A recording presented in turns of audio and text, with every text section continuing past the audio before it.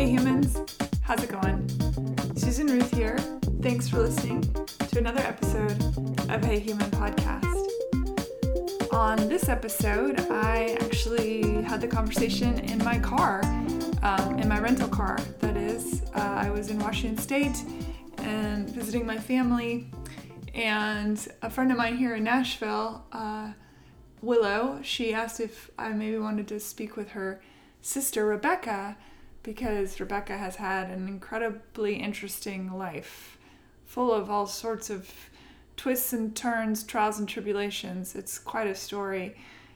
Rebecca was helping out Willow and Rebecca's brother down in the Olympia area of Olympia, Washington, because Rebecca's niece was going through chemo. So we didn't really have a place to connect when I drove down there that would, be appropriate to have the conversation. So we did it in my car in a parking lot. It was very kind of Rebecca to meet up with me, and she was so forthcoming and open, and I really appreciate it. This conversation, I feel, could not be more timely, even though we had it back in September. We talk about Rebecca's story, and it certainly reflects what's going on right now in politics and in the conversation at large. We talk about consent and what it's like for a young girl who, well, I don't want to give anything away. The story, you have to hear it for yourself. Let's just suffice it to say that what we talk about is very important to hear. I think it will shine some light on some stuff going on just in general in the world. That being said, there is, I talked to her earlier today, actually. We were discussing stuff that she was going to give me to put on the links page on heyhumanpodcast.com. And she wanted to make it clear that she is pro-choice. That decision, that's an important thing to note, even though the decision she made, and again, I don't want to give away too much. I feel like it's very hard to have this preamble without giving anything away. So just that being said, she is pro-choice. Yeah. What else? Amazon affiliate. I am now an Amazon affiliate with Hey Human. So if you need to do any Amazon shopping, I humbly request that you go to heyhumanpodcast.com. Right at the top of the homepage, there is an Amazon portal. You click on that, and it will take you directly to Amazon. You shop just like normal. And in doing so, the affiliate program gives back a tiny percentage, and that helps support Hey Human, which is great. If you are willing to do this, I'm much appreciative. So Amazon affiliate on the heyhumanpodcast.com homepage. Please rate and review Hey Human on iTunes or any of the podcast apps you might be listening through. They all do review sections. iTunes especially, rate and review would be great. It helps just get the word out. I know I repeat myself every episode and say these things, but it helps to grow it. And it's exciting. We're heading toward 18,000 listens, so that's exciting. Actually, we're just gonna push over that, I think, with this episode. What else? I'm trying to think. If you want to get on my newsletter that comes out every month, I talk about all sorts of things. You can sign up for that at susanruth.com, and there's a button on there to subscribe to the newsletter. Please do so. And you can find me on social media, either under Susan Ruth ISM, or under Hey Human Podcast. I try and stay pretty active on those things. And always email me, Susan at heyhumanpodcast.com. Good thing to mention, if you are looking to buy music for the holidays or anything like that, or just, put on your workout CD, I don't know. You might like yoga. There's some good chill songs. Go to iTunes and check out Susan Ruth for music, because I have a bunch of songs up on iTunes under Susan Ruth. And that would be great. I'd love to share that with you. I saw Killing of a Sacred Deer last week, and boy, that movie is super intense. It's really good, but super intense. So if y'all like intense movies, the same director writer as the guy who did The Lobster, which is a surreal film as well. Anyway, for no other reason other than to say I recommend it. Killing of a Sacred Deer. But be prepared, you will be gripping your seat cushion for sure. Thanks for listening. Thanks for being a part of Hey Human. You know, I do this, I love it so much, and for me, it's about making the world smaller. It's about connecting us. It's about saying, hey, we are all the same. We just happen to be brought up in different circumstance. That's a really important message for me to get out, and I know not everybody agrees with me, and that's okay too. But yeah, that's part of it, right? The idea that just because you don't agree with what I have to say doesn't mean that I can't listen to what you have to say. I don't have to agree with it either. I love that. In fact, I grow from that. Anyway, just wanted to say that. And a special thanks. This is the week where we're supposed to give thanks. I have mixed feelings about Thanksgiving for obvious reasons. For those of you who have listened to me over these past 76 episodes, I'm sure you understand where I'm coming from there. But it does not change the fact that I am thankful, and I'm thankful every day. And I appreciate all of you for listening and for helping to spread the word. Thanks. Okay, here we go. All right, Rebecca Askey. Nice to meet you. Nice to meet you. Thanks for being on Hey Human. Yeah. In the car. This is my in the car Hey Human episode.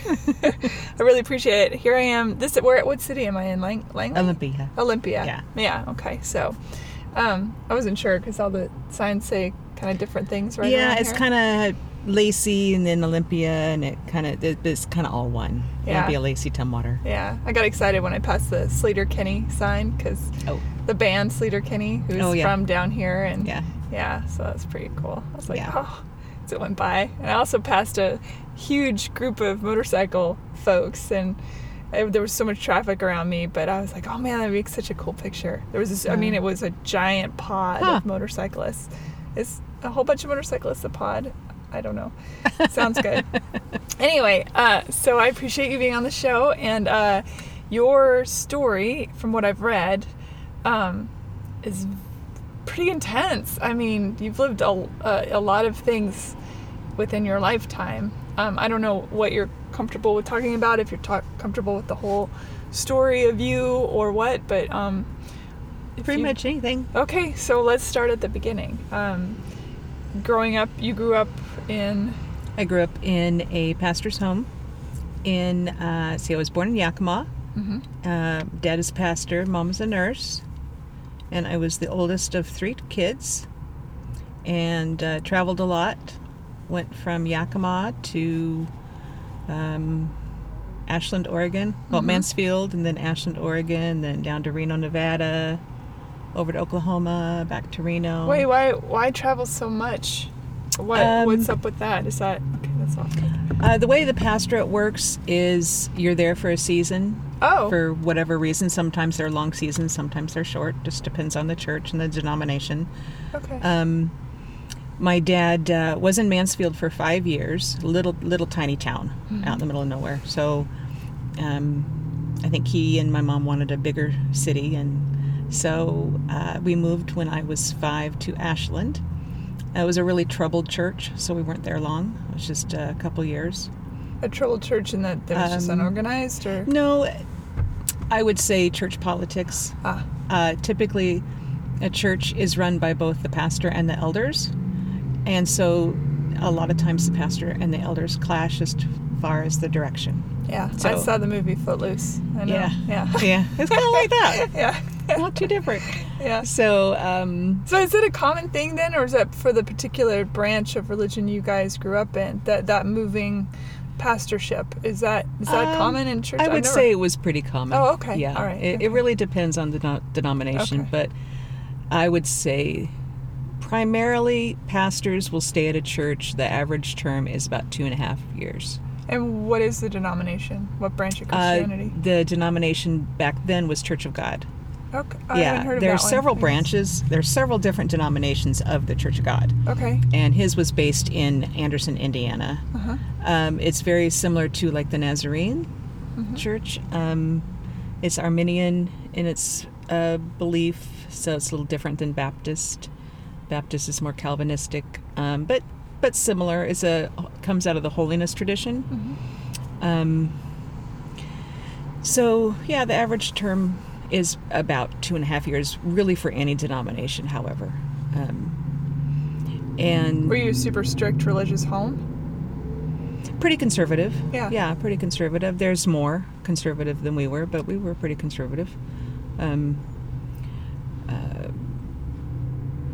No drinking, no drugs, no. I mean, that's typical anyway. But yeah, it was good. I mean, it had its good points and its bad points, like any denomination, any religion. Sure. And we moved from Ashland to Reno, and Reno was a little bit too wild, I think, for my parents back then. So we moved to Oklahoma. And how old are you at this point?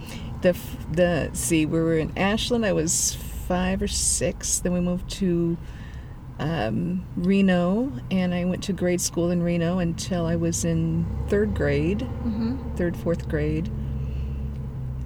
Went to Oklahoma. It was about 4th and 5th grade was in Oklahoma.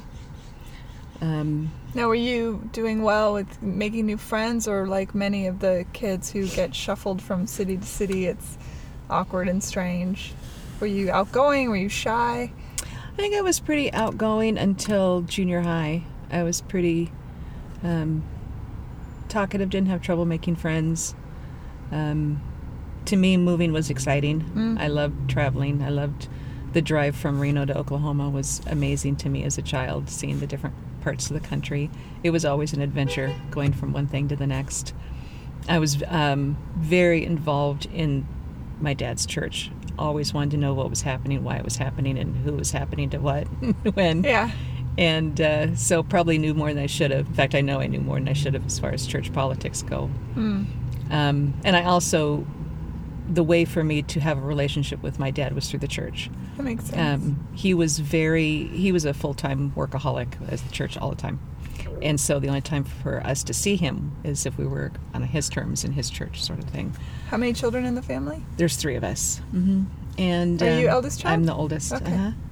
And we lived in what's called parsonages, right next door to the church. So it was easy just to walk next door and see Dad in his office and read his books and go through his stuff and things like that.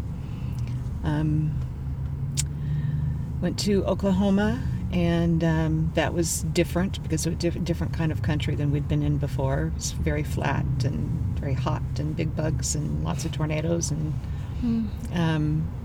it was me and my sister. Her name was Debbie back then, and my little brother Dan. And the church was not a well church, not a healthy church. So we were there for a couple years, went back to Reno. My dad decided he was done with the ministry, been hurt too many times, and lost his faith there for a while. Really? Questioned a lot of things. So we went back to Reno without him having a job or a place for us to live, and ended up in the downstairs apartment of a friend's house, their friend's house, without anything, without a job. He went to work as a tire salesman and then as an insurance salesman. And consequently, our life had been about ministry, and now it was about something totally foreign. Didn't have a church home, didn't have...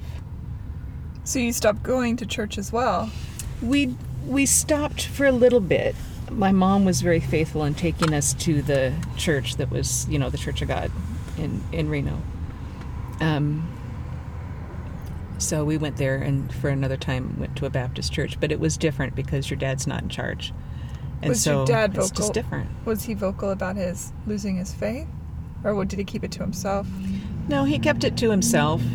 we just knew because he wasn't going That something was to up. church as much. He began smoking cigars, which I know it sounds silly, but we were like, oh, my dear God, you've lost your salvation. We're going to hell now. Because that was just so foreign. Yeah. It's just such this shock. And it's just so silly, but anyway. He didn't talk at all about it, really. He didn't talk much, period. He was very silent. And he was, again, poured himself into work, so we didn't see him much. And he was a very angry man for a long time, for many reasons. Even back when he was at the church, he was a very angry man, and abusive in some ways. Never physically, never harmed us at all.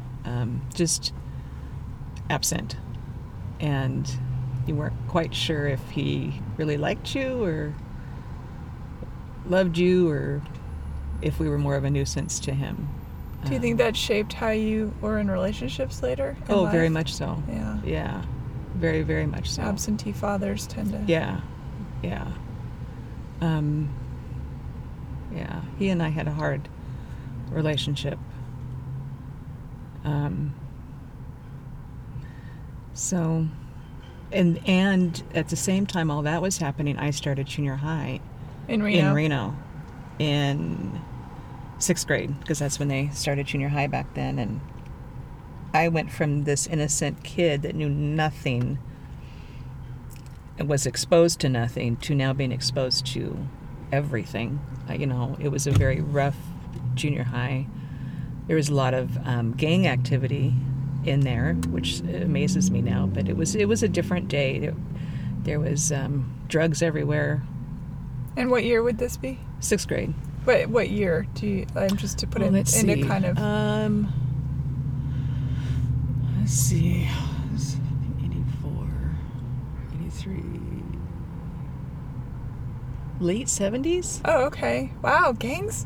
I guess I don't think about 70s having gangs. I thought you were going to say like 80-something, It but... was early 80s, Wow, late 70s, early okay. 80s. Interesting. Yeah. It wasn't like the big city, like you hear now, the Crips and the Bloods and all that sort of thing. It was more like kids that weren't parented, that hung out and did drugs and passed it on and pretended like they were gangs. I mean, it was, as I look More back, like West Side Story. yeah, as I look back, it was like it felt like, oh my gosh, Or these The people are going to Outsiders. kill me, Yeah. you know. And I actually, my initiation to my 6th grade campus was to cover kind of a barricade. Me and the other new girls had to stand, and the guys behind us all smoked pot. And the rule was we couldn't tell anybody that they were smoking pot. And me being the good church kid immediately went up and said, hey, they're smoking pot back there. Oh, shit. That wasn't good. Did you get in trouble for that from the yeah, other kids? I did. It was pretty rough. What'd they do? I got made fun of a lot. I got slammed into lockers. I was made fun of a lot. I was a kid that, was 11 years old. I hit puberty early, so I looked like I was probably 13 or 14. And my face was covered in zits and pimples, and Sure. it was that puberty weight you gain when you're that age, a little bit. And as I look back, I wasn't fat, but I felt fat. I felt huge. And part of that was because of what the kids told me that I was. Sure. And then my dad was always trying to get me to lose weight, and Mom was always taking me to different weight loss places. And which in retrospect, if I would have been allowed to just grow up and be a normal kid, it would have all come off naturally instead of developing into a food issue later in life. But that's a Yeah. different story. It's all the same story, Yeah. actually. I Yeah, mean, really, it it's is. the story of you. Yeah. And so yeah, that was a really rough junior high. Really rough junior high. And I learned a lot of things I didn't know before, and You mean drugs, sex, and rock and roll? the whole thing. The whole thing. Were you maintaining your innocence with all this around you, or were you getting sucked into that environment? I got sucked in because it was the way to belong. Sure. We didn't have church, so we didn't have the church friends or family. So then my friends became the friends that I tried to glom onto that were there. And a lot of them were partiers or smoked. And then a lot of them were older. And so I got involved with a group of kids that were 15 and 16. So I'm, 12, 13, and I'm hanging out with 15, 16-year-old kids. And we went cruising. The thing to do in Reno was to go cruising every Friday night. So you got in the car and you just went down Casino Boulevard back and forth. And really, you didn't drive. It was kind of this parking lot, this mass parking lot. People got out of their cars and smoked pot together in the middle of the road. And so I was... it's like a movie. It was weird. So I was 14 on one of those cruise trips down that boulevard, Casino Row, and my friends were 15, 16, 17, and they parked the car and we got out. And we were in this gas station, I guess, store in front of this 7-Eleven type store, and they were all drinking and smoking pot. I didn't smoke pot because I didn't really know what to do with it, and I didn't have it myself. It was the other people that had it. And my friends and I got into this guy's car, and then they left me with this guy that was a total stranger that I had no idea what his name was. I'm trying, this is like so long ago, I can't even remember. There's just details I can't remember, but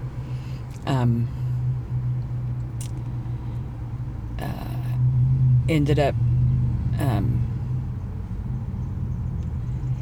he offered me his pipe that he was smoking that was pot, and I tried it and I didn't really know what I was doing. It didn't do anything, and I handed it back to him and he started kissing me. And this is an older man? Oh yeah, he was at least in his 30s. And he said he was going to take me home, and he wanted to kiss me first. And so then he kissed me. And in my mind, the way I was raised, my mom had told me all about sex.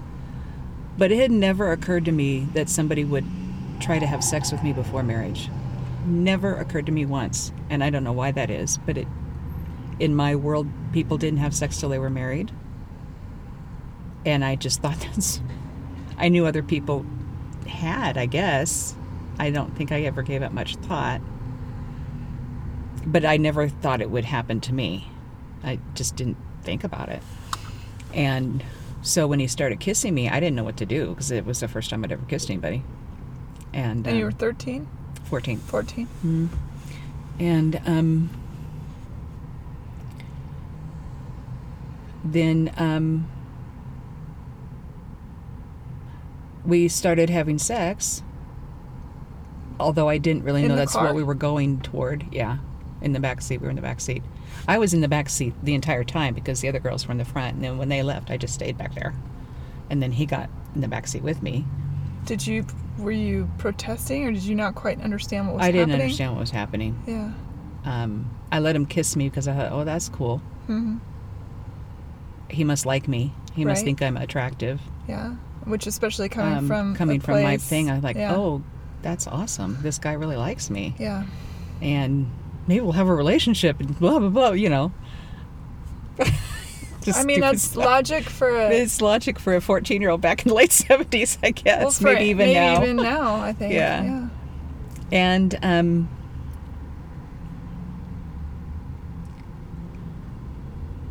he didn't ask me if I wanted to have sex. He didn't talk the entire time. He just started kissing me, shoved me down on the back seat, and started taking off my pants. And he asked me if I was a virgin, and I said yes. And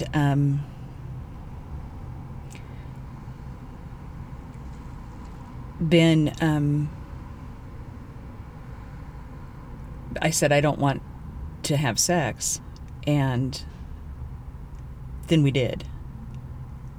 But it was just like this really quick thing. Like He raped you, and then that was that. Yeah, and it was violent in that I didn't know what was coming next, and in that it was all about him, and so my body wasn't prepared for what was happening, and so, and because of the violence I was in, and because I was a virgin, I was in a lot of pain, and I tore really bad, and I bled really bad. So I was bleeding profusely, and trying not to cry, and said I need to go home. And so he took me to my friend's house, because I didn't know how to tell him to get to my house.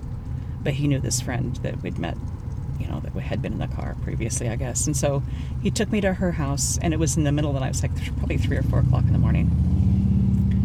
And her parents called my dad, and he came, picked me up. Did they understand what had happened? No, they didn't know what had happened. They just thought I'd been out partying. They thought I had been staying the night at a friend's house. And then when they picked me up, they realized I'd been out somewhere partying. Did the parents of the girl who knew the man, did they know something was going on? No. And you didn't know this man's name, and okay. No, never saw him again. I think he might have told me his name. I have no memory of it. Did you confront the friend that knew him? No. I didn't think I had been raped. It didn't occur to me. I thought that this guy liked me. Mm. And so that's how I came out of the car, thinking, oh, he likes me. I might see him again. But you're in pain and bleeding. Yeah. Yeah. So it's kind of two different things. I'm in pain, bleeding, but this guy really likes me, and I think might be my boyfriend now. Got it. Okay. And so when he took me back to the house, they're all dark. They're all in bed. And I knocked on the door, and my friend answered the door, and her parents woke up, called my parents. I don't remember any conversation about where I was or where I'd been with any of those adults. My dad didn't ask me. Came into the house, and my mom was there. My mom was a nurse. She said, go take off your pants and go put them in the washer, and go clean yourself off in the shower. So she understood something had happened. She did. I didn't know that she did until, as I look back, and as being a mom now, if my 14-year-old daughter came home bleeding and had blood running down her legs all over her jeans, I think I was probably in shock, because I don't remember saying anything and being told to go clean up. Not, let's go to the hospital. Right. I should have been taken to the hospital. Sure. Because later on in life I had to have corrective surgery because of that night. Wow. So that's what I did. I cleaned myself up, took a shower. And nobody spoke of it again? Nope. They...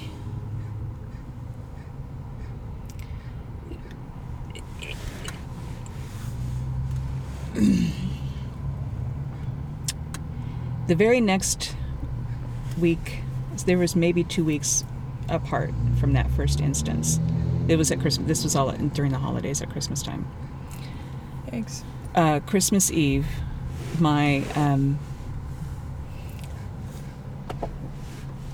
that year my parents had put me into a private school, so I was in a private school that year. We carpooled with another Christian family, and this family had 4 kids. The mom and the dad, I babysat their 4 kids all the time. Great couple. And you're how old at this point? I was 14. Okay, same time. The same time frame. Same this time is when frame. this is Okay. like all happening. Okay. That year I was 14. Michael, the husband, called me up on Christmas Eve and said, my wife's working, she's a nurse, she's working overnight, can you come? Me and the guys are going to go out and babysit the kids. And I said, okay, that sounds great. And so I went over there, and this is not even probably 2 weeks after that had happened. In the car. Rape, yeah. Yeah. Mm-hmm. He said, come babysit. So I said, okay, went over. He picked me up, went over and babysat for him, but he didn't leave. And so he and his, I thought his friends were picking him up because that's what he told me. They were going to go out and go do whatever. And so I put the kids to bed, and he said, hey, come watch TV with me for a little bit. And so he turned on Benny Hill. Is it Benny Hill? Yeah. Yeah. It's pretty body for a 14-year-old. Yeah, I'd never seen it. I was like, wow, that's a pretty thing. So then he gave me, he said, do you want something to drink? And I said, yeah, I'll have Coke or whatever. So he gave me a Coke, and it was a regular Coke. And then watched some more stuff like Benny Hill. I don't remember what they were, but they were so similar to that. And then he put something in my drink. I don't know what it was. And he said, do you want to play strip poker? No, he said, do you want to play poker? And I said, I've never played poker before. So he said, well, I'll teach you how to play. And so he taught me how to play, and I was pretty buzzed at this point with whatever he'd given me. And he said, do you want to play strip poker? So I said, okay. So we played strip poker. Got to the point where I had my shirt off, and he says, well, I think we should go finish this in the bedroom. So I said, okay. So did you understand what was happening? No,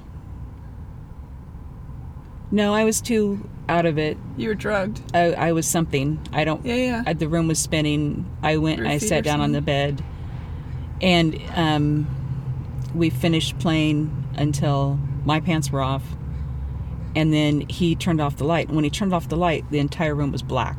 You could not see anything. I mean, it was pitch black, and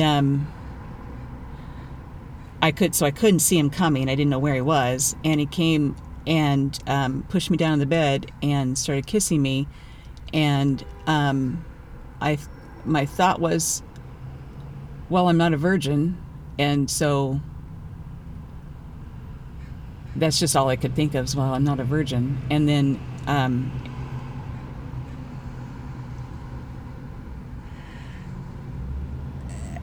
I couldn't see anything. The next thing I knew was that he said, open your mouth. So I opened my mouth, and he put himself in me.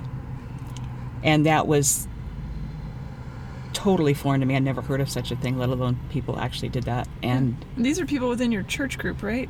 They weren't in our church, but they were at the families school. At the church school. Yeah, got it. And so, not that matters, but I always find it interesting. Yeah. And he was late 30s. I mean, again, that was with 4 children. With 4 children, a wife, and and so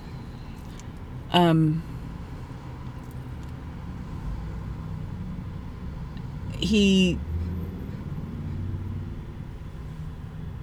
was upside down on me with his stuff in my face, and then he got up, and it was still pitch black, and then we had sex, and then he got up, and then it was still pitch black in the room, and then he went off into this side room, turned on this light, threw a washcloth at me, and said, clean yourself up, I'm going to take you home.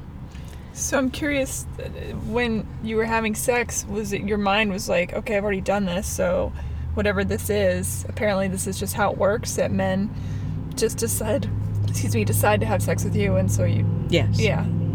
Because that's all you knew. Yeah. I'd never had a boyfriend. Right. I'd never...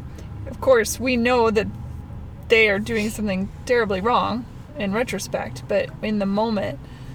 I just thought that's what it was. That's just how it works. It never occurred to me I was being raped either time. And your parents never totally talked to you different about ways. That stuff? Or, no? No. Mm-mm. Okay. No. And that kind of comes up a little bit later, but he came in, and I said, I'm going to take you home. Get dressed, I'm taking you home. And then he said, I'm sorry, I shouldn't have done that. I think the problem is I haven't been baptized yet. And I said, I didn't say anything. That's what he said? Yeah, I said, I haven't been baptized yet. Oh, God. And then he said, don't tell anybody. And I said, I'm not going to tell anybody. And so then he took me home. And then I thought I was in love with him. I mean, I hung out with his family all the time.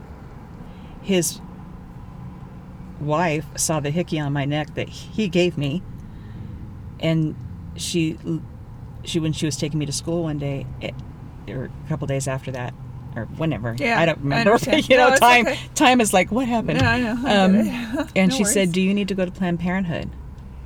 And I said, why? And she said, well, are you sexually active? And I said, well, I think so. And she said, well, maybe I need to take you to Planned Parenthood. And I said, well, why? She said, well, you probably should be on the birth control pill because you don't want to get pregnant. And I said, well, I'm... Had these men ejaculated in you as well Yeah. and not used condoms? Correct. Yeah. And I said, well, it didn't occur to me that I could get pregnant. I don't know why. Because my mom had taught me all about the functions of it. Yes. It just... I think a lot of times there's a disconnect for teenagers Yeah. or, you know, kids in general of what it Yeah. all... Yeah. And so... Even some adults, to be honest. Yeah. I think there's a disconnect. And so,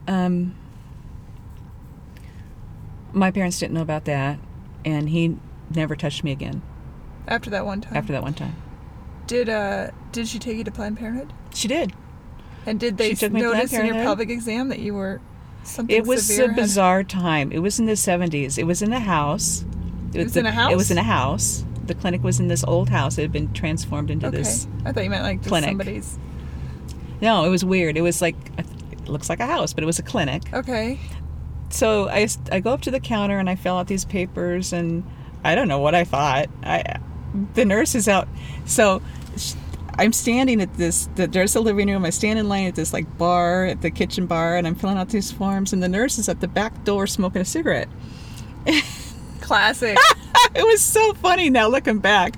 Like, what era was that? So, she's smoking a cigarette and she goes, well, how many men have you slept with, honey?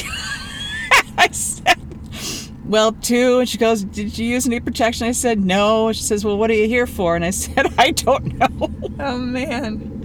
So she had me go upstairs, and I had a pelvic exam. First time I'd ever had a pelvic exam. She didn't say anything. And you were already, you'd already started menstruating. Yeah. menstruating and stuff, Yeah, I started when I was 11. Okay, yeah. So- And she didn't say anything. Gave me some condoms. So she didn't notice the trauma. She didn't notice Or the if trauma. If she did, she didn't a word. say anything. God, 70s, man. What the hell? It was just bizarre. She didn't ask me anything about my Yeah. sexual experiences. Yeah, because now they're very specific. Oh, very. Do It's you get totally different now. coerced, Or you, yeah. Totally different now. Yeah. Handed me some condoms and I left. And it was so weird. And Were you still continuing to babysit for this Yeah. person? Okay. And did his behavior toward you change? he didn't really talk to me after that. Okay. He told me a couple times that, you know, it shouldn't have happened because, you know, he's married. And I said, well, what if I get pregnant? And he said that he couldn't have kids, even though he had 4. Yeah. So maybe he had a vasectomy. I don't know. Maybe, yeah. He just told me he couldn't have kids. And, but he also told me that he loved me. He told me that night. And then he would tell me that other times, you know, whether, you know, in passing or whatever, just, I'm sorry, that shouldn't happen. You know I love you. Just don't tell anybody. Yeah, that was the manipulation, of course. Yeah. I actually wrote him this letter. Dear Michael, I'm so in love with you. And gave it to him. And he never acknowledged it. And then we moved from Reno up to Olympia. And I became this very angry teenager. I was Understandably. pissed. Yeah. I was really pissed. I was pissed at my parents. I was pissed at the church. I was pissed at everything. God. At God, every single thing. I was just an angry, angry kid. Did you remain sexually active? Or I did. You I did? just moved up here to Olympia. In my head, I had been promiscuous because I'd slept with 2 guys. So therefore, I was promiscuous. And slept with 3 guys, all over the age of 20. And I was 15. Are you getting... I wasn't promiscuous. When you say promiscuous thing, okay, sleep around. I slept with 3 guys, once each. So I understand. okay, Yeah. so I'd had now sex 5 times. Right, totally. Were you getting any sort of and obviously not the first 2 times, clearly, but since you put in your mind, like, okay, now I'm just going to do this, were you getting any kind of pleasure at all, or was it No. still just rudimentary? It was very rudimentary. Yeah, I figured. So, No, the first guy, I don't remember his name. I met him. I was with some friends, met him. We had sex in the backseat of the car. Yeah, And again, it was like, oh, this is a repeat sort of thing. sure. Although different, he didn't force me. It was just very, Right. And then the second time, this guy, he was in his 40s, and I was actually friends with his brother, who was like 15 years his junior or whatever, and so I went over to his house because I was gonna party with his brother and my other friends that were there, and then this guy in his 40s took an interest in me, and we had sex, and then about the same time I met this other guy, and he was an older guy, and we had sex. So It's interesting that they're all so much older. it was. I'm sure in some part of the psyche it plays into the father abandonment stuff, but maybe not. Maybe it's just the older men back then were more predatory, but guess what? They're still predatory. Yeah, it's interesting because I don't know that they really ever knew how old I was. Yeah. Because I was 15, but I probably could have passed for 17 or 18. Sure, I understand that. Back then, there wasn't the Stigma? stigma. Yeah. It just... I understand. And I'm not saying that all old men are dirty old men. I'm just saying. Well, the guy that was in his 40s actually told me he was 37, which isn't much better. But so these 3 guys happened back to back. Consensual. Huh? And they were consensual. Yeah. Yeah. As much as a person in your understanding could be consensual. Yeah, my understanding was you make out, you have sex. There was like, there's no in between part. Yeah. You make out, you have sex. Right. And because I was promiscuous, and the other reason I thought I was promiscuous, when we moved up here to Olympia, my parents tried to understand why I was so angry, and so they took me to this Christian counselor, who I did tell about those first 2. I didn't describe them as rape because I didn't have that language or understanding that that's what it was that had happened to me at all. And he told me that I was asking for it because I was promiscuous. I really hate that word, promiscuous. And he told my parents because I was so promiscuous, I couldn't be around any men and couldn't even be around my male cousins because I might seduce them. This is what the therapist I'm like said? 14, right? Yeah, this is what the therapist said. Okay, so your therapist told your parents that she's such a hussy that she's going to have sex with her own cousins? Yeah. Great therapist. Yeah. That's awesome. And he didn't tell them about Michael or that he was married or any of that stuff. He just said I'd slept with 2 guys, I was promiscuous, and so... Nothing like therapist-parent confidentiality and if I stuff. disobeyed my father, I was to go out into the backyard and dig a hole. Dig a hole. With a shovel. Because that would put me in submission under my father, and that I was obeying a command that he had given me. So... Awesome. That'll... Did you end up having to dig a hole? We did. My dad told me something. I don't remember what it was. And I said, no, I'm not going to do that. And he said, well, let's go dig a hole then. So it was at nighttime. And we were out there. He hands me a shovel. He's, okay, dig a hole. And I said, I'm not digging a hole. He said, you are too digging a hole. And I said, I'm not digging a hole. So we fought back and forth. I said, I'm not digging a hole. You dig the damn hole. You're digging the damn hole. Oh my God. I said, who do you think you are? You're smoking cigars. And you left the church, so tell me how good you are. So, you said that? Yeah, good so girl. we got into this big battle back and forth. And finally, he throws down the shovel. He says, never mind, we're not digging a damn hole. So, I'm sure somewhere in there he saw the ridiculousness of it. Just like, what in the world was that? Anyway. So your mom never sat you down and said, "What's going on, honey?" She's a nurse. She didn't say, "Hey, what the hell?" No. Huh. She, so I slept with those 3 guys. It was my freshman year. Just after I turned 15. And was pregnant. And Did you know from whom? no, I knew based on my period that it wasn't the first guy, so it must have been the next 2. But I didn't know which of those 2. And so it was again at Christmas time. This was just a year from the previous, Christmas from hell. But so I actually knew I was pregnant. I went to Planned Parenthood, got on a city bus, went to Planned Parenthood, which was in a normal place this time. And they told me I was pregnant and told me what my 3 options were. And abortion, adoption, or parenting. And I said, well, I can't have an abortion. And I said, I guess I'll parent. And what is adoption? And they kind of told me, and they gave me some paperwork. And my mom at the time was going to a counselor.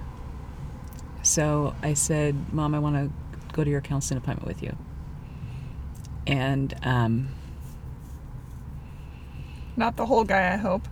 Huh? Not the guy that said dig a hole. Hopefully it's a different counselor. Different counselor, yeah. Okay. And so I said, I want to talk to the counselor first. And she said, okay. And so I went in and told the counselor, I said, I'm pregnant and I need to tell my mom. So can you help me do that? And she said, yeah. So we brought my mom in, and the counselor said, Becky has something to tell you. By the way, let's just acknowledge the fact that was a very grown-up thing for you to do, to have the wherewithal to say to go to the therapist and say, hey, help me do this. That's huge. It's remarkable. I didn't know how else to do it. And I knew it was going to break her heart. And I knew that she really liked this counselor and it was a safe place for her. Mm-hmm. And so I told her that I was pregnant, and she burst into tears, and she sobbed and sobbed and sobbed. I've never seen my mother sob like that. And we went home and told my dad. My dad at this point had gotten back into the church. He was the assistant pastor at the Olympia Lacey Church of God. And so my mom called the senior pastor, Ray, over to the house and told Ray what was happening and said, can you please help us tell, our dad? So he was there. Boy, oh boy. And so my dad came in and said, what's going on? And I said, well, I'm pregnant. And my dad didn't say anything. Turned and walked out of the room. And my parents knew, out of those 3 guys, they knew of one. The one that had told me that he was in his 40s. Or in his 30s, because he was a friend, acquainted with a girl in our youth group that I had been hanging out with. Mm. And so they assumed he was the father, and I let them assume that. I didn't tell them about anything else. They were going through too much. So Dad wanted to send me away to Jerry Falwell School for Unwed Mothers, and Mom said no. His thinking was I could give the baby up and come back and we could all go on with our lives. I went to the church and told the youth group the same night that Dad told the congregation, and he was prepared to hand in his resignation. And the church said, no, we're not going to accept the resignation. You're part of our church and we love you guys and we're here for you, and that whole thing, which was really good.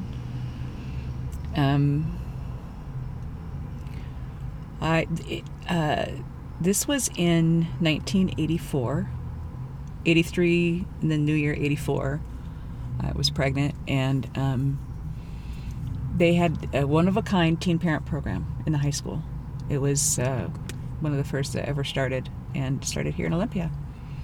And so teens would come all over and enroll in Olympia High School in their teen parent program. So I started in that. It was I had the best teacher ever in my entire life. The teacher that taught that class was an incredible advocate for women and young women. And do you remember the name? Her name, Mrs. Crump. Crump? Mrs. Crump.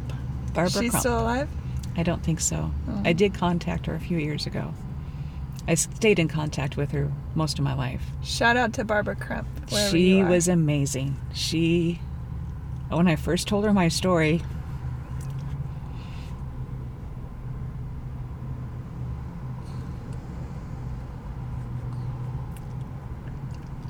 it's okay. It's okay. Take your time. She put two arms on my shoulder and she said, "Honey, you do realize you were raped, don't you?" And I said, "No, I wasn't." And she said, "Yes, you were." He said, "No, I wasn't." I never said no. And, I didn't fight or... And she said, "No, you were raped both times." And she said, "Even the man that you're pregnant with his baby, that's statutory rape." And, which my parents also decided to press charges against him for statutory rape. And he ended up taking back off to wherever he was from, I don't know, somewhere else, other state. He didn't get convicted? No, but when the detectives went after him, lo and behold, he did have a record, quite a long, extensive record of a variety of crimes, including extortion and embezzlement, and ended up being in his 40s and with a wife somewhere. Of course. And, sorry I don't have Kleenex. Oh, that's right. And, let's see. Oh, I've got one in my pocket. So that must have been, in its own way, a relief of sorts, like to know that this wasn't your fault. It finally made things make sense. Like what normal relationships are. And she really spelled it out for me, really clearly. Yeah. Why all that was harm and rape and not normal and not okay. And why my mom should have taken me to the doctor. And why I wasn't promiscuous. And I wasn't a slut. Right. And she changed my life. She just really did. I'm so glad. Armed with that knowledge, did you go home and say, "Excuse me, parental units who are supposed to be protecting me, well, WTF, man"? No. Did you have those conversations, or did you just have an anchor in Barbara and? Just Barbara. Yeah. And my own faith at that point was pretty strong. Oh yes. Yeah. Well, that's interesting to me. But it wavered for a moment, and then you found, because you said that you were like... I did. It wavered at not so much God as it was the church. And they were very different to me. Yes, I'm with you on that one. So,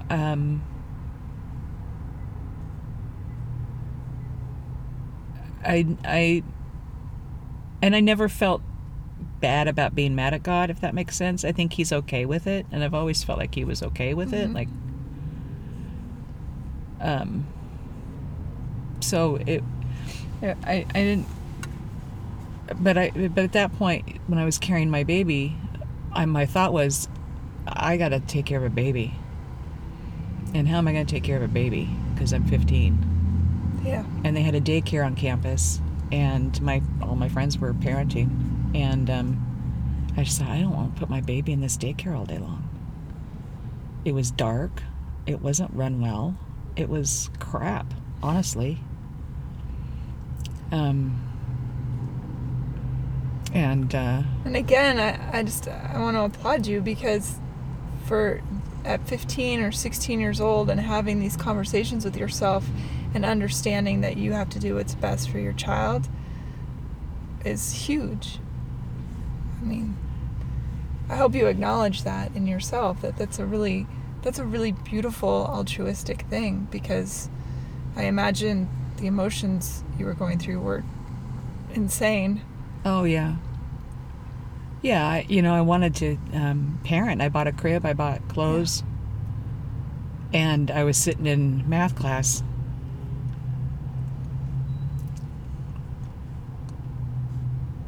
And I thought I wanted my baby to be safe and have a father and have a normal family and have things I couldn't give him.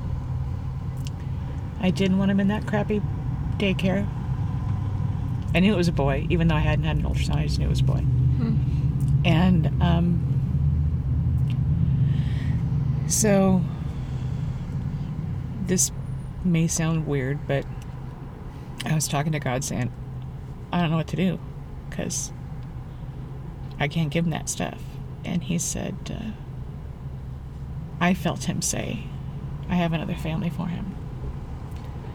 So I said, okay, so let's start looking for a family. Because with me growing up in God, I'd always had these conversations with God. It was that's just part of my makeup and who I am still. And so I looked at hundreds of families, went through this agency here in town, couldn't find a family. And because I had to be perfect. And I couldn't find the perfect family. And I was getting worried because I was about 8 months along. And he was due in August. And my aunt flew out from wherever she was from, I don't know, Florida. And that's she where all said, aunts are from. Yeah, from Florida. And she said, hey, I know these people that know these people that need and want a baby. Yeah. And can I have them send you their stuff? And so I said, sure. And they did. And it looked like a little house on the prairie family out in the middle of nowhere with a farm. This farmer father and this pretty little wife. And she had been a nurse, and so she could take care of him if anything happened. And so I thought, okay, if he gets sick, you're going to know what to do, right? You're going to know how to take care of him.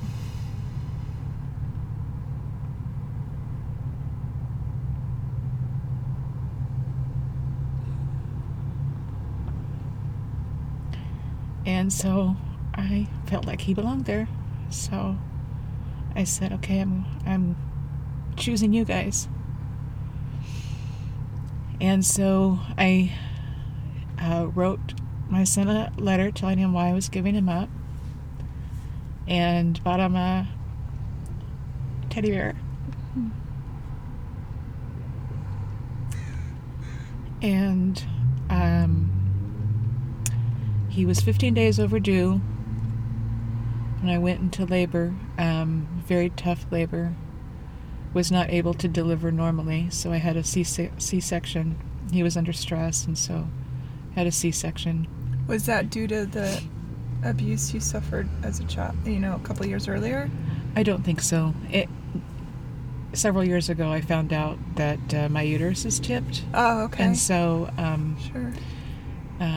I don't think I could have given birth naturally. So he stayed in the hospital with me for 3 days. And when I got out of the C-section surgery, I held him there. And when I got out of the recovery room, the attorneys were there. And so I signed the papers without any adult around, not realizing that I was not done right or legal, but I didn't know that until decades later.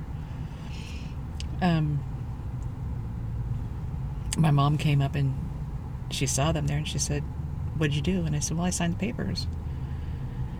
And she didn't say anything, and he was in the room with me, and I took care of him for those 3 days. And my dad came up, and my dad and I hadn't talked most of the time I was pregnant.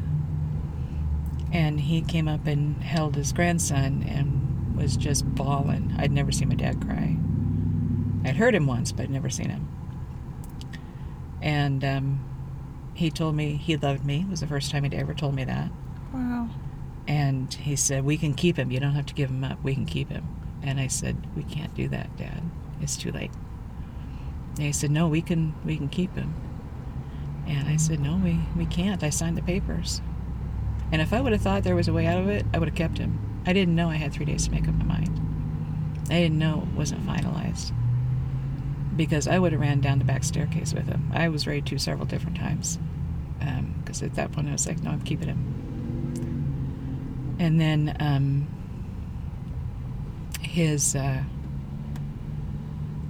Willow was there. Debbie at the time. She held him, and my brother did. And then his parents flew out from Iowa, and I met them there at the hospital. Very, very sweet, kind people. And my grandfather was there in the room. And had a nice talk with them. As far as I can recall, I don't remember much. This is the farmers? Mm-hmm. Yeah. The farmer and his wife. And they promised to take care of him and thanked me. Brought me roses with a card that says, through your gift of love, we have shared in the blessings of God.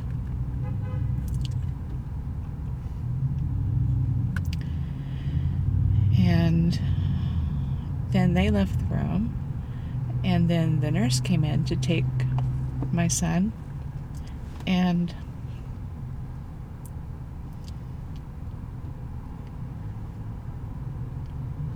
I fell apart. I just couldn't do it. And the only way I could, mentally and emotionally and every other way, was, in my mind, it was just me and my baby and God.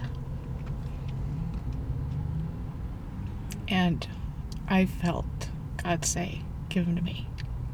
I'll take care of him. And so I did.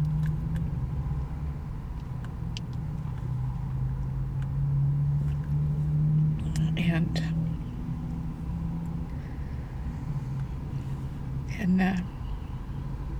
2 weeks later, I went back to school.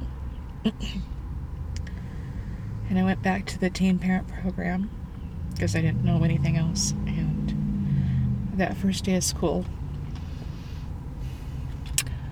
all my friends had their babies. And I had my book of pictures and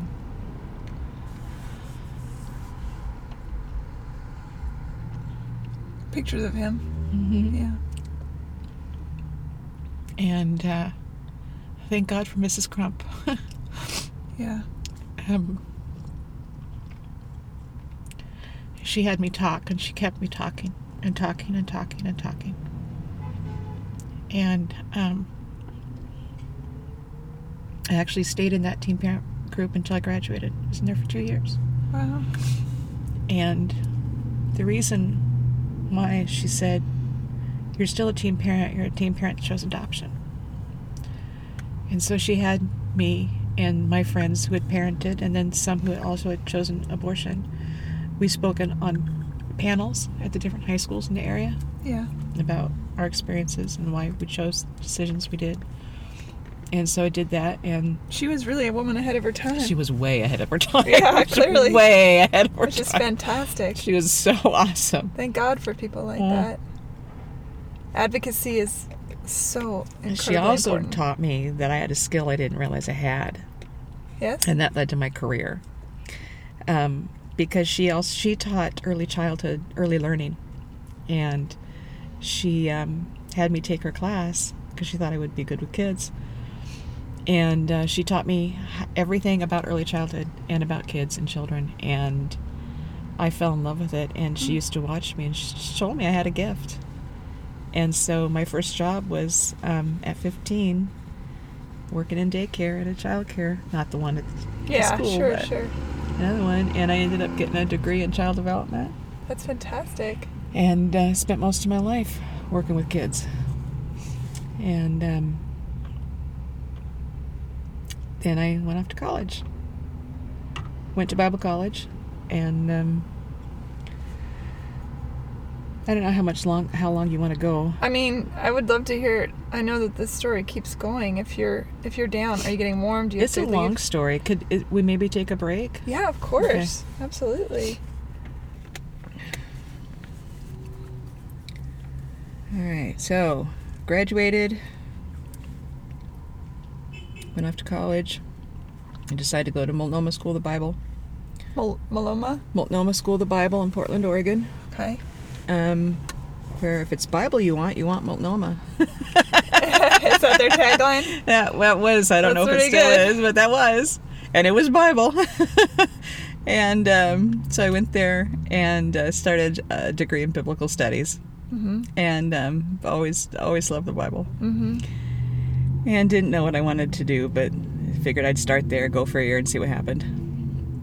Went for a year. It was extremely conservative, more than so than I'd been raised. And nobody knew my background. And that's always nice, huh? It was nice. And I didn't tell anybody. And it was great. I had a dorm room and roommates, and I loved them, and it was awesome. Of course, we had to be in by 11 o'clock, and we had to wear dresses to class, and it was very archaic rules. They don't have those rules now, but they did back then. And met my best friend. She's been my best friend to this day, Lisa. Mm-hmm. And she, to this day, just lives down the road from me. Oh, wow. She has a big, booming personality. She's extremely outgoing. She's total opposite I am. We met that first day. I was 17 and been bonded ever since. Mm. She was the only one I told. That first night, actually, in the dormitory hall. And she told me her story, and I told her mine. And became dear, dear friends. And that first year was great. I went home for the summer, worked at a daycare, and in August moved back into the dorm. And 2 weeks into that, got a severe headache that wouldn't go away. And I don't remember much. I was laying in bed, and my roommate called the school nurse, and they took me to the hospital. And I was screaming in pain because I had pain that would start at the base of my spine and shoot up straight through my head like a contraction. Every few minutes, it was like a contraction. Just every few minutes, it's horrible pain. And they couldn't give me enough drugs to take care of the pain. And so the doctor came in and asked me if I used drugs. And I said, I don't use drugs. I go to Bible college. Anyway. Uh-huh. So she's looking all over my body for marks. But it was just excruciating pain. And I don't remember the next few days. I think they actually put me out. And when I woke up, I couldn't feel anything from my chest down.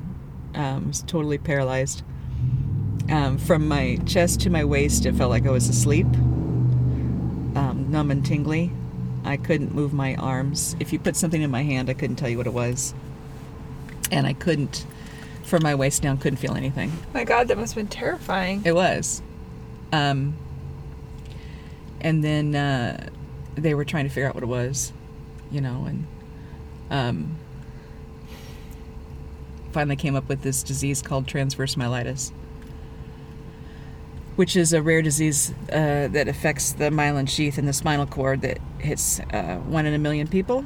And so I was in 3 different hospitals, ended up in Puyallup at the rehabilitation part of the hospital there.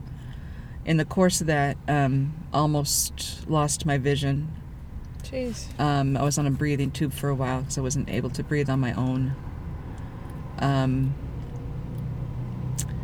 That was, as most of the disease progressed, that was the furthest it got. And then they told me that I wouldn't walk again. And so in the rehab unit in the hospital, they taught me how to do life in a wheelchair, which, you learn a lot when you can't move because people have to do everything for you. They shave your legs, they wipe your butt, they wash your hair, you don't have any pride or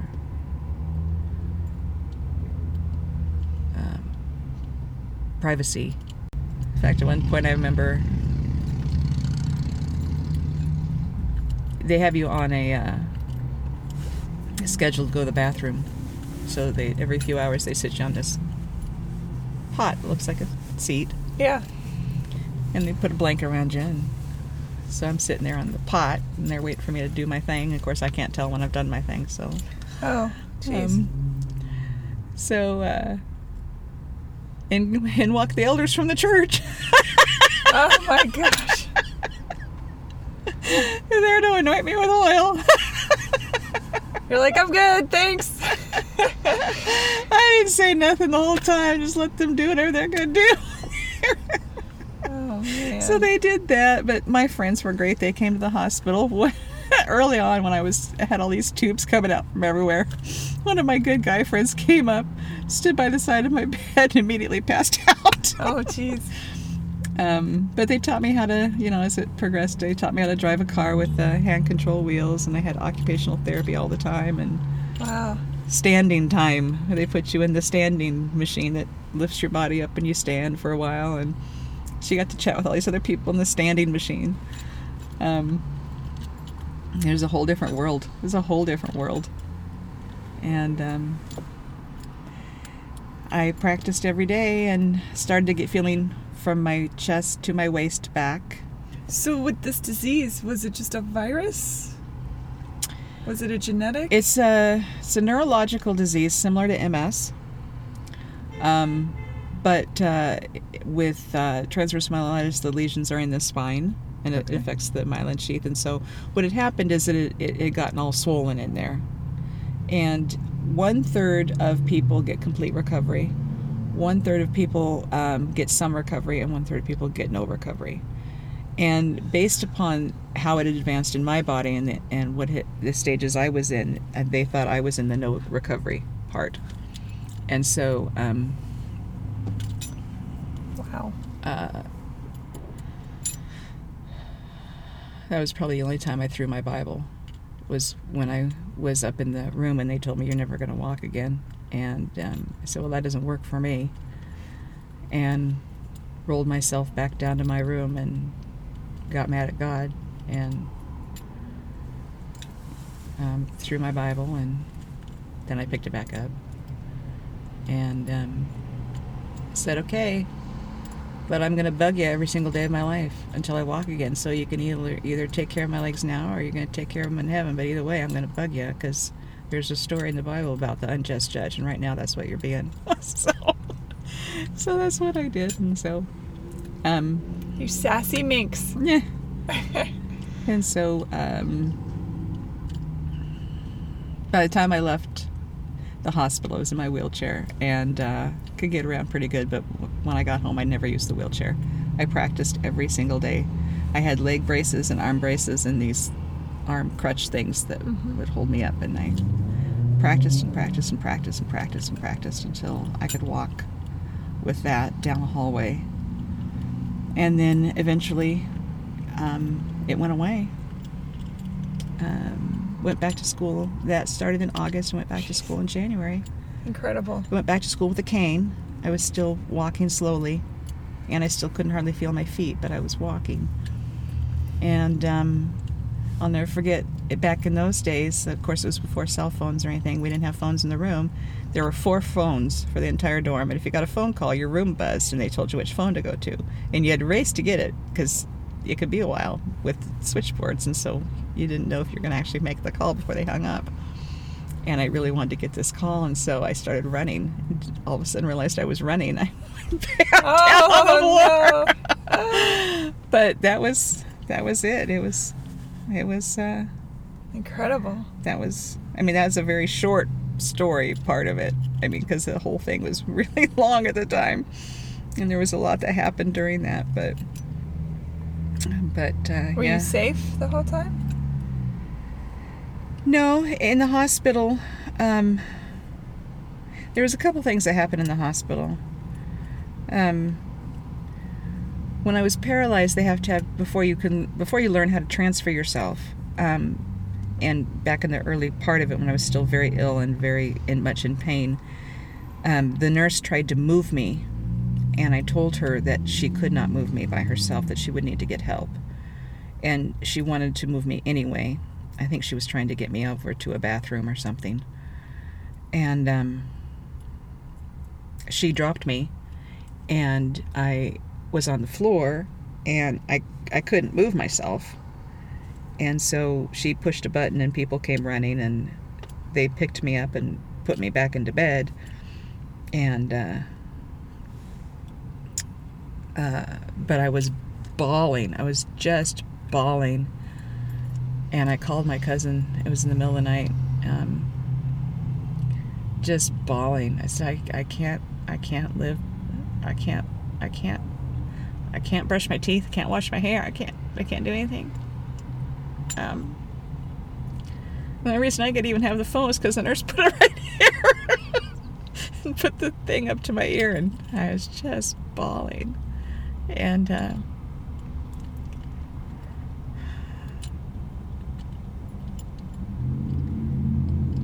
yeah, it was crazy. And then when they had me do physical therapy in the hospital, before they actually moved me to a different hospital,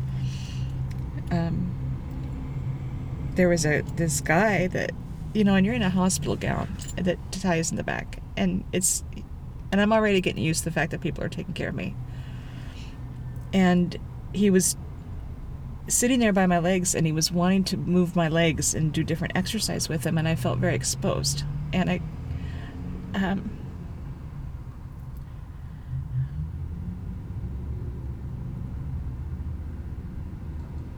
felt it was probably the first time I had a flashback to things that had happened before.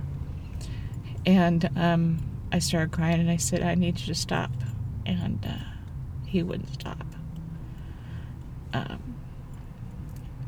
And he was inappropriate in that I felt like he was not hearing me, and he was exposing me, and I didn't want to be exposed. And I didn't see the need to be exposed. And so I told him I'm all done, and my chair was right next to where I was on this thing, and so I moved myself into the chair and left. And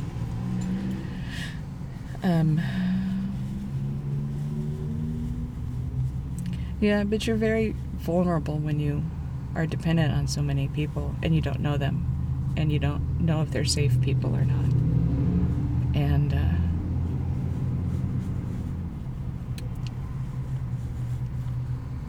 yeah, it was very scary.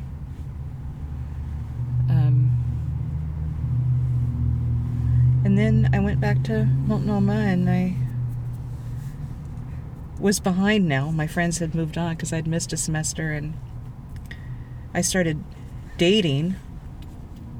And that was interesting because most of the guys there were looking either to be missionaries or pastors. And so they were looking for a pastor's wife. And my background did not fit that mold. And so when they would hear a little bit, or sometimes one in particular, a couple, heard my stories, it was just like... From you, or were other From people? me. Okay. Yeah.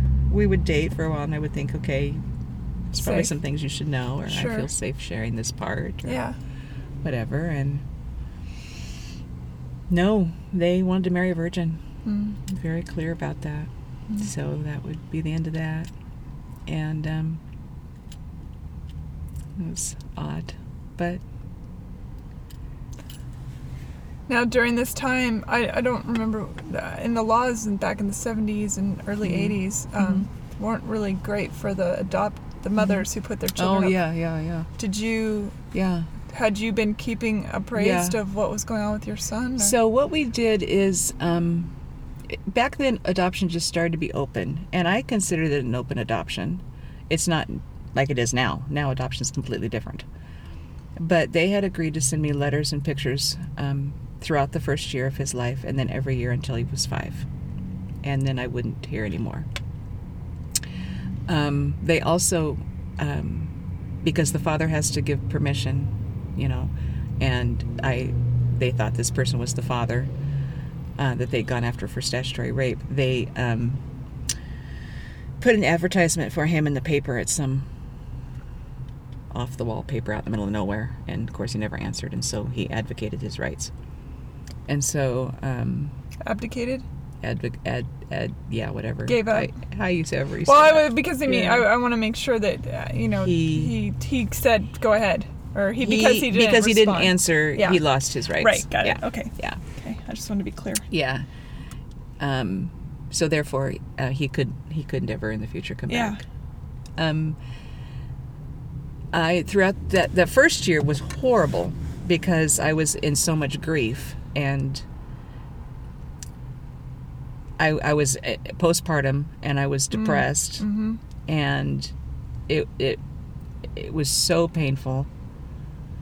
I'd gained 50 pounds during that pregnancy, and so I had toxemia. I was just really not well, and just overwhelming grief. It's almost like a death. It's just. I imagine. I wanted to see him. I wanted to know what was happening. And I couldn't get enough pictures, and it was rough. I wrote to them to send me more. They wouldn't. I think they were afraid I was going to come back. They were very scared. They'd lost, I didn't know this at the time, but they'd lost a previous adoption that had fallen through because the birth mother changed her mind at the last minute. And so they were fearful. Sure. So Okay, so they were concerned you were going to come back. So yeah. But they still upheld their yearly. They did. They sent a few pictures that first year, and some really sweet letters telling me what he was doing. Did you feel good about them as parents? I did. Good. I did. Every year, then on his birthday, they sent me a letter. She would write a really long letter telling me everything she could about him. Yeah. How she, how he was picking beans out in the garden and all these different things and feeding the pigs, and very farmer's life, and how he loved throwing the beans at, different animals, and really gave me a good picture of how he was growing up. Sent me a picture. He was probably 2 of him in a pair of roller skates. A lot of pictures with his dad, which was cool for me to see. And they were totally loved being parents. Just, you could tell everything they wrote, everything they said. And then the last I heard was when he turned 5. God, that must have been insane. No, I take that back. It was when he was 3. It was up until the age of 3. Wait, they didn't? The agreement was up until the age of 3. Oh, I was okay. saying it was 5, but it wasn't. It was 3. Okay. I wanted it to go longer, but they would not agree to that. So. Ugh. Did you find out what they named him, or? Yeah, they told me in the hospital what they were going to name him. Yeah. It was Carl. Mm-hmm. They named him Carl William. And he was a big baby. He was a beautiful baby. Almost 9 pounds. Whoa.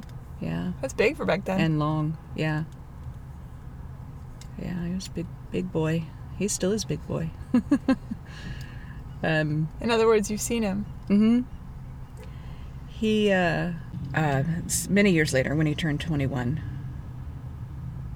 just before his 21st birthday, his parents contacted the attorney that handled the adoption, and he called me. And I wasn't home, but I saw the Iowa address on my caller ID, Iowa area code. And so I knew it was him. And I'd had a dream the night before. Really? And I dreamed that he was calling and looking for me, and he was asking where I was. Oh my gosh. And so I just had sensed that he was going to contact me. And it was actually it was on a Good Friday. And I called the attorney back. I said, "Is everything okay? I know you called. You didn't leave a message. Is Carl okay?" And he said, "Yeah, he just wants to have contact with you. Is that okay?" And I said, yeah, I'd love contact. Are you kidding? That'd be awesome. And he said, okay, well, you'll hear from them in time. And a few months later, I got a long letter from his mom and his senior pictures telling me that he wasn't ready for contact at this time, but that he had just graduated high school and was off to summer camp. He was working a summer camp, Christian summer camp, and that he would contact me at whatever point he felt ready. And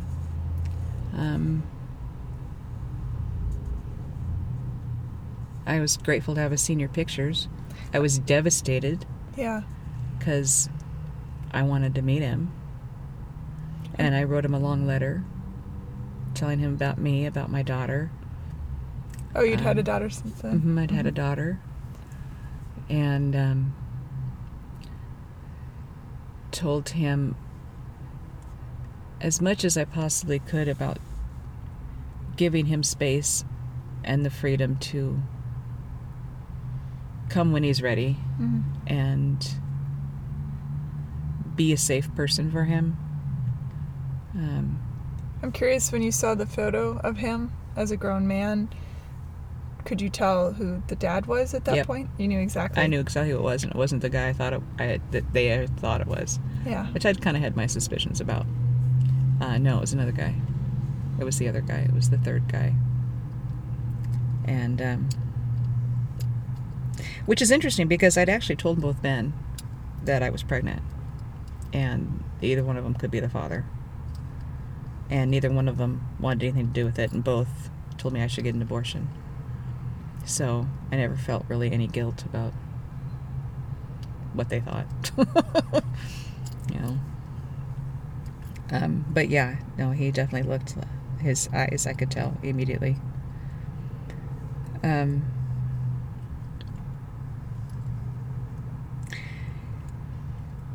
And so I waited, and it was probably a year later, maybe longer. He contacted me on MySpace. It was before Facebook, you know, it was MySpace.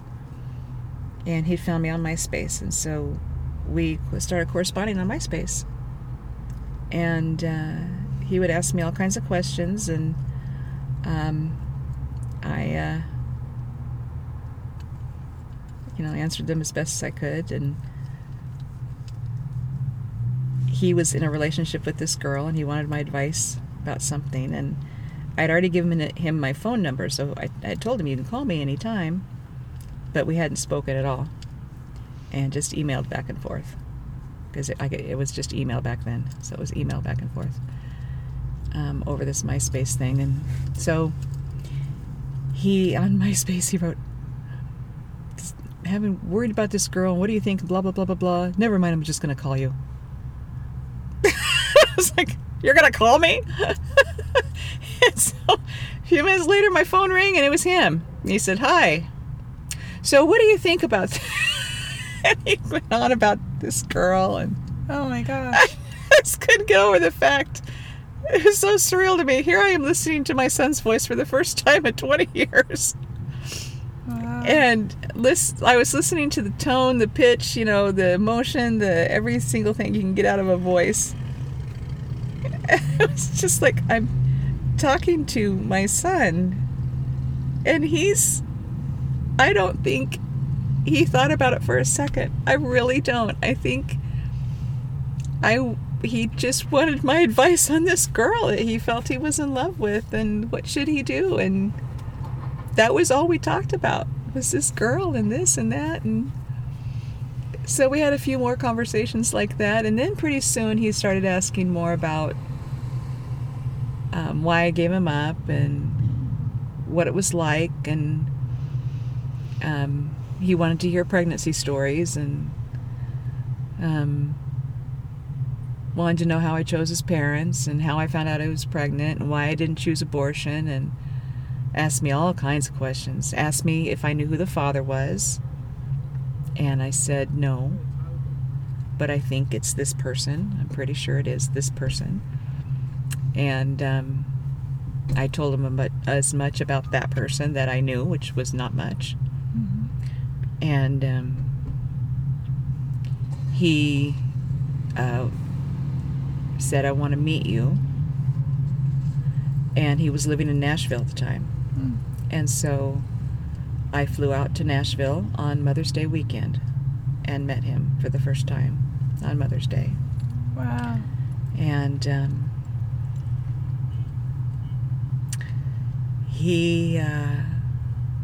it was great. We were at the Opryland Hotel, and which was back then a gorgeous place, and we were trying to find each other, and so we were on cell phones talking back and forth. I'm over here by this garden. Well, there's 1,000 gardens in that place, you know. Sure. And so then I saw him walking across this bridge thing, and we just started running towards each other. It was so funny. We were both running as fast as we could, threw our arms around each other, we were crying, and we were laughing hysterically. I don't know what the laughter was about. We were just laughing. It was just laughed, and we were both crying and just both sobbing and laughing. And he kind of picked me up and spun me around, and we talked all night long. I had put together a book for him, kind of a Here's Your History book. Yeah.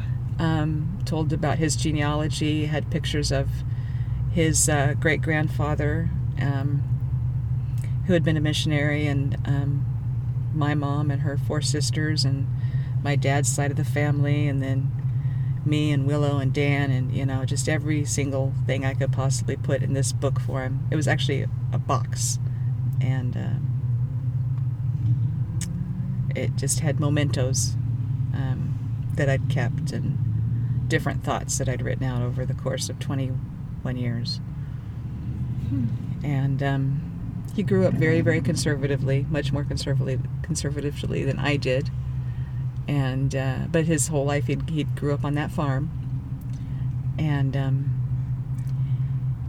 I talked to with his mom on the phone a lot, and that whole weekend she was concerned that he was going to get a tattoo, and she wanted me to talk him out of getting a tattoo. And I don't care if he has a tattoo; it doesn't bother me in the slightest. I could never figure out why that was so upsetting, but and here I'm thinking, this is my weekend. I'm not going to talk this kid out of a tattoo. He's a grown man. But that's not what this is about. It was kind of funny.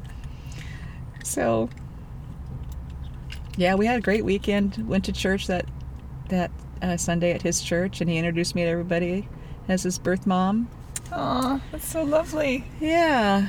And then I met with him again. I flew out to Iowa and met him at his parents' house. Met his parents, saw the farmhouse where he grew up. They both pulled out pictures, big boxes of pictures, and showed me his entire childhood. That's amazing. It was interesting when I got off the plane and walked. He drove me to the farmhouse, and Diana opened the door. And right behind Diana were all these pictures on the wall. Like every year of his childhood, you know, you could just see his whole life.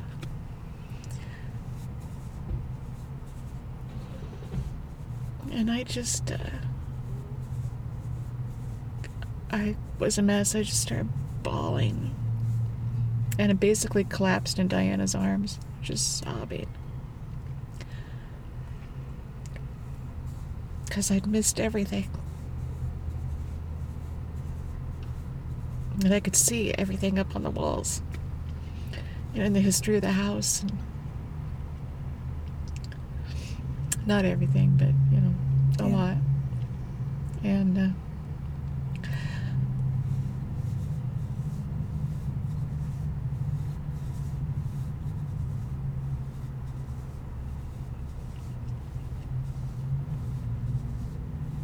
but I'd missed it. And they showed me pictures, you know, all these boxes of pictures, and just told me stories of him growing up, and very sweet. And I went to church with him that day and that weekend, and his home church where he had been raised and grew up, and they all greeted me, and he introduced me as his birth mom. everybody in Iowa, it's a little farming community, so everybody knows everything about anybody and anything. And so it was surreal to watch this life that happened because of a choice you made. Right. That those people would never have met him or had those stories if I had made a different choice. So it was really impactful to watch the consequences of that decision.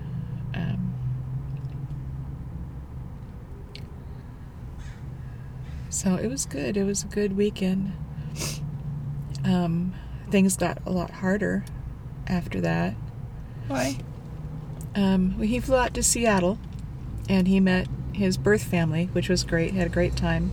Showed him all over the place. Took him to the Space Needle, everything you do in Seattle for a tourist. I take him everywhere. And loved it. It was great. He met his sister. He met Melody, yeah. And they look a lot alike. Both blonde-haired, blue-eyed babies. And now blonde-haired, blue-eyed adults. And it was good. I took him to the hospital where he was born. Took him up to the floor where he was born. Because he wanted all of that. He wanted to know every single thing, I understand that. And so we did, and it was a good weekend. And then we talked on the phone every now and then. He wanted, I think he thought after that I don't know what he thought. I guess I thought, well, we'll talk every now and then. I'll fly out and see you. You come see me. It's that kind of a relationship. And he wanted me to write a book about him. And I had journaled the entire time, lots of journals, and I had talked about maybe writing a book about it. And so he was very interested in that. And then he went through a very difficult breakup with this girl and became very depressed. Would call me all times of the day or night. And what I did, not realizing it, was I didn't have any boundaries with him because I didn't think I needed them. And I thought I needed to give him whatever he wanted, whenever he wanted.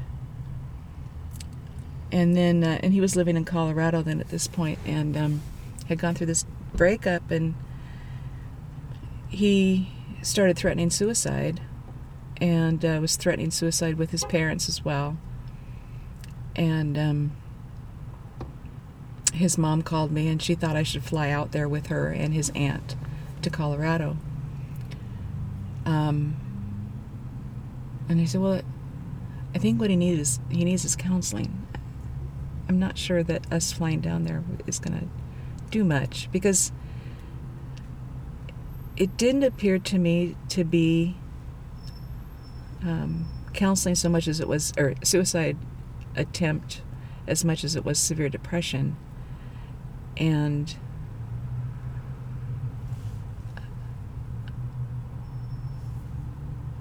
I was real leery about, I felt he needed a professional, needed professional help. But I flew down there and met him and his aunt and did an intervention with him. We were in, he was in Denver, and we drove to that town I can't think of that's close by. It's really pretty. Boulder. Is it Boulder? I think it's Boulder. Really great town. And we were walking this really unique strip outside with all these street musicians, and really beautiful place. Poetry all over the place. Kind of like a street fair almost. And we walked into a restaurant. We were eating lunch, and he was again, why did you ever give birth to me? You should have just had an abortion. Why did you ever give me up? On and on and on and on at this self-pity, this incredible, just self-pity. And in my mind, look, kid, you've had a great life. Yeah, a breakup's hard. I could tell you about a few. Yeah. I just had a horrible marriage that ended in a divorce, so I know what that's like, all right? But listen, they were, his aunt and his mom were, it's okay, just babying him. And I finally had it. And I stood up in the restaurant and I said, I'm done. I am so done. And I walked out. And he looked at his aunt like, aren't you going to follow her? So anyway, we were in the middle of the street and they were following me out there. And I just started yelling at him. I said, I did not give birth to you to have you sit here and kill yourself now. Now get over it. If you're depressed, seek a therapist. And I am very loving a guy. I don't want you to get the wrong impression. No, but this kid needed some tough love. He didn't need this coddling crap. Yeah. That he's been he listen? given. He just kind of went, like, snapped him out of it. How dare you talk to me like that? I'm the wanted, loved child. Oh, that poor kid. Anyway. First breakup, man. First cut is the deepest. Yeah. It was tough. And so anyway, the mom and the aunt decided, Carl was in ministry full time. He was a youth minister at a church and was going to YWAM, was on staff at YWAM, Youth with a Mission. And I was in ministry full time, was working on church staff, and they felt with Carl's story and my story and that we ought to form this ministry about adoption. And at the time I told him, I said, okay,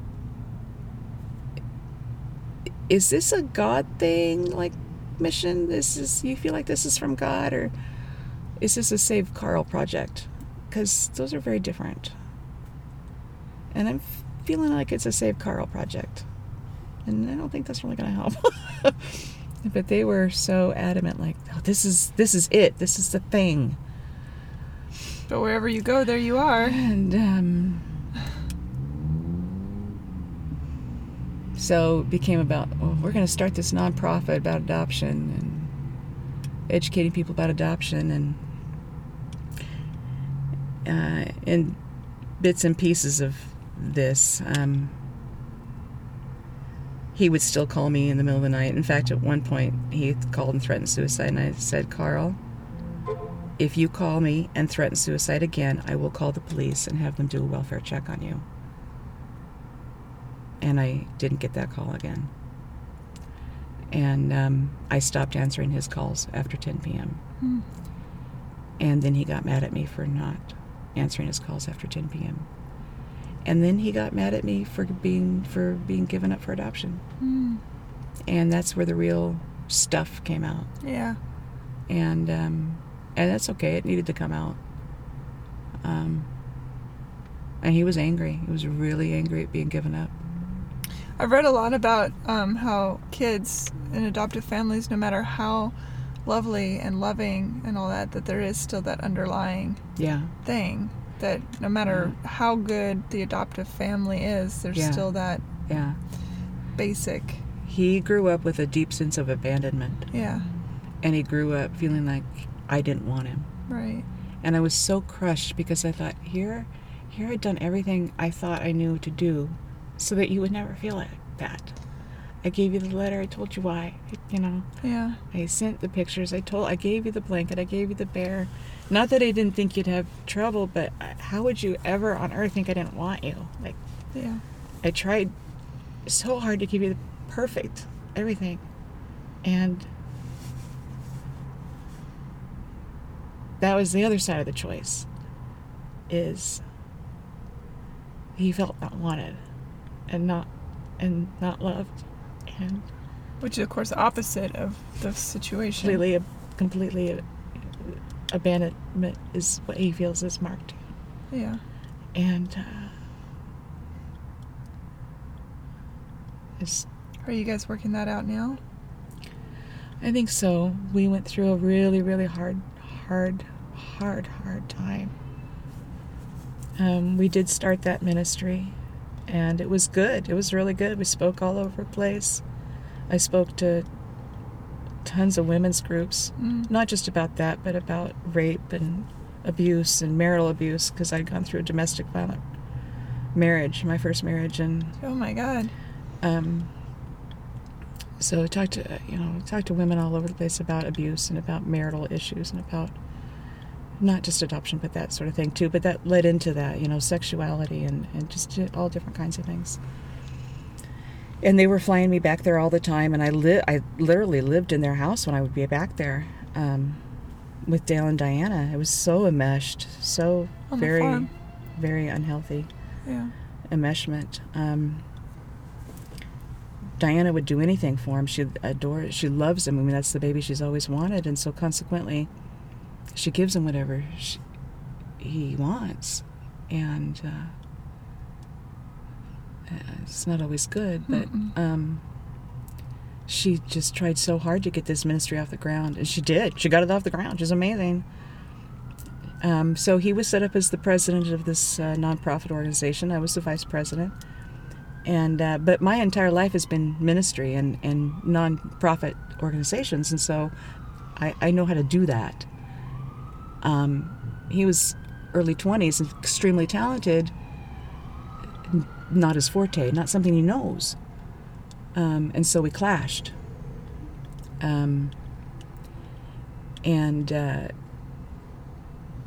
He wanted to add somebody to the board of directors, and the only reason he wanted to add her was I'm not going to have him listen to this podcast. Was for some unhealthy reasons. He liked her. No, she was good friends with his ex-girlfriend. And so he was keeping tabs on his ex-girlfriend. Right. Classic. Unhealthy. Classic 20-year-old, though. Yes, I mean, very much so. well, we've all been there. Yeah. Yeah. Yeah, he was kind of stalking her. But that's what it is. He did love her. He was, but a person does not belong on the board of directors solely because they're good friends with your ex. Right. So I tried to communicate that to him one night with his parents, and he blew up at me, started cussing me out, told me to get the F out of his house. He never wanted to see me effing again, and called me every single name. And that was like the last straw, because he'd done that before when he'd blow up at me for being mad at giving him up for adoption. He'd cuss me out, and then he'd hang up on me, and then he'd call me up and do it again. Did they get him in any therapy? No, they never did. Oh, that's a shame. I researched counselors there in the Denver area and sent them resources, but never did. Therapy. I'm a big fan of therapy. I am too. So I said, fine, I'm done. I quit. I'm not doing this anymore. The next day we had to speak at this huge pro-life gathering in Iowa, in Des Moines, with several hundred people there. So I spoke, and then he spoke, and then I had one more women's thing to do, and I did that, and then I was done. I said, I'm out, and I pulled all my stories off the website, everything I'd written, everything I'd blogged, everything off. I find it ironic that the guy who is saying you should have aborted me and is threatening suicide would be a pro-life advocate. I find there's an irony there, of course. Mm-hmm. And so how long ago was that? that was in 2015. So it bothered me that they weren't making tons of money, but people donated to a ministry that I helped create. A lot of me was in that. Mm-hmm. Designs and different ideas and my story. It's my story, for crying out loud. Yeah. This is my story, and you're getting up and you're telling my story about how I went to Planned Parenthood, and you're asking for donations, and that really hurt me, because we're not in a relationship now, and now you are saying adoption's beautiful, and we are shattered people. Adoption's messy. It's beautiful, and it's ugly, and it's heartache, and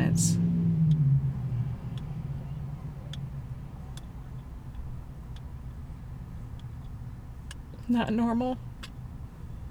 It's not natural.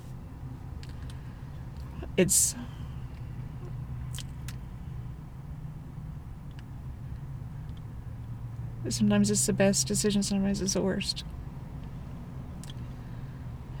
I didn't know back then what they know now about the bonds the baby has in the womb, and being separated like that, the trauma that does on a baby's brain, and the separation from its mama at birth, and it's just a lot of things.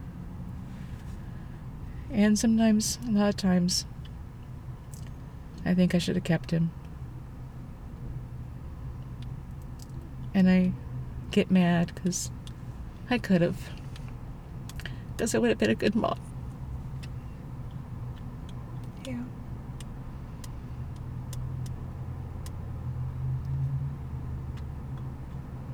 But I didn't. You are a good mom. You said to him, "Hey, get yourself together here," I had his girlfriend actually come live in my house for 3 months. Not because I wanted to, because his mom felt that I should take her in. The ex? The ex. One of the exes. There were several exes. Okay. Are you guys in a better place now, or is it still taking time? It was hard. He, it's still, so that blow up happened in January. By April, we were not talking. Mm-hmm. And,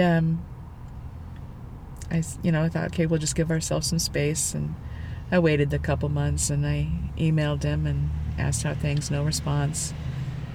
Diana pleaded with me not to quit the ministry, pleaded that Carl needs you, he needs you. It's not going to work without you. He said, it's going to work just fine without me. You don't need me.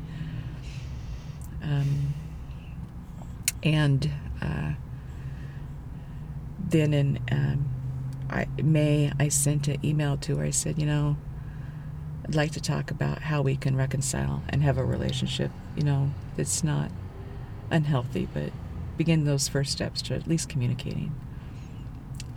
Because I know I hurt Carl too. Quitting like that and saying some of the things I said, I hurt him too, and so I apologized. And I was also, at the time that they was also struggling with an addiction to painkillers. You were? I was. Mm-hmm. I'd had back surgery a couple years prior, and I told them that before we started the ministry. I said, I'm not in a good place to do this. I am addicted to Percocet. And by that point in my addiction, I realized I'm going to lose everything, including my life, if I don't get this under control. And so I checked myself into a rehab down in California, inpatient. And learned a lot, but that's where I stopped using. And I've been clean now for 2 years. Good for you. Yeah. But I was using pills, popping them all the time, in part because it was so painful. Yeah. I was every time I was telling my story, I was reliving it over and over and over. Yeah. And to all these groups, and so I was popping a pill to hide the pain, and then they weren't working, so I was popping more pills and more pills. Are you in therapy now? Mm-hmm. Yeah, good. I go to meetings all the time, and I have a doctor and a therapist. Yeah. And I have an addiction doctor, and when I got out of rehab, I had an email from him that said, please don't contact me or my family ever again. And I said, I wrote him back. At first I wasn't going to. I wrote him back. I said, I will honor that. I want you to know that I've just gotten out of rehab. And I want you to know that I'm sorry. And I listed the parts that I have responsibility for. And said, I am here whenever you'd like to reach out again, if ever. And I didn't hear from him for 3 months. Didn't hear from him for 3 months. I did hear back. Thanks for honoring my request. And then 3 months went by, and I got an email, and he was apologizing for his part in what happened, and took ownership of his stuff. And he said he was also seeing a therapist, Oh, wonderful. a counselor, and had worked through a lot. In that process, he met a woman, and she's awesome. From all I can tell, she's wonderful. And they got married last April. I guess not last April, April before. And he and I haven't seen each other since. We haven't spoken to each other over the phone at all, but we've emailed back and forth quite frequently. They just had a baby, so I have a granddaughter now. And he asked me to fly out to his, he has an annual conference for this ministry. He asked me to be the speaker in November. So I'm going to fly out and see him. It'll be the first time I see him again. How do you feel about that? I'm going out to see my granddaughter. Oh, yay. If I speak, I speak. I don't care. Yeah. No, I'm good with it. You're an incredibly strong woman. I feel like throughout this whole story, there's this undercurrent of your wherewithal and your honoring yourself and your understanding a bigger picture than yourself. And even though you say, there were issues with boundaries, and clearly there were things that you had to learn along the way, that you still understood about boundaries. You know what I mean? It seems like, they say that God doesn't give us more than we can handle. Thanks a lot, buddy. I often say back, enough with the character. I think he does. Yeah. So enough with the character, just send cash. Right. So that saying is always like, well, really? I don't think I really needed all this character. But you are an impressive human. For what you have endured, it's amazing. Well, I don't know about all that, but I do know each experience or each thing you learn something from, or it is part of you. Take to the next thing. Not everybody learns, though. You sound like you do. The person you are. I think we come into this world with a moxie or a strength, whatever it is, and clearly you have ascertained, you've kept that your whole life, this inner strength. Even when you were mad at God, you were still like, look, buddy, I'm ticked off, but I know that you're okay with me being ticked off. Even there's a sense of self to that is remarkable for a young person. I remember when I was going through my breakup with my first husband. We had a really abusive marriage. And I had a daughter that was 2. And I was struggling to survive and keep her safe and me safe. And I was going through this horrible, ugly divorce. And I remember during my work lunch breaks, I would come out and I would tell God, I'm going to have my breakdown now. Right now, it's going to happen. I'm just going to get in my car. I'm going to drive, and it's going to happen. Just letting you know. And then my next thought would be, but you can't because you have to take care of Melody. Okay, but as soon as she's taken care of, yeah, I'm going to have my breakdown. Yeah. And you just do the next thing you have to do. The same thing I think it's been throughout every single story, whether it's being, dealing with rape or with sexual assault or with being pregnant or the decisions you make or the paralysis or the things you're in control of or the things you're not in control of. And most of the time we're not in control. And but when we are, you just have to do the next thing. And sometimes you don't see anything beyond that. But if you can do the next thing, then you can get to the thing after that. And then sometimes you can get to those bigger picture goals. But in my experience in my life is that those bigger picture goals are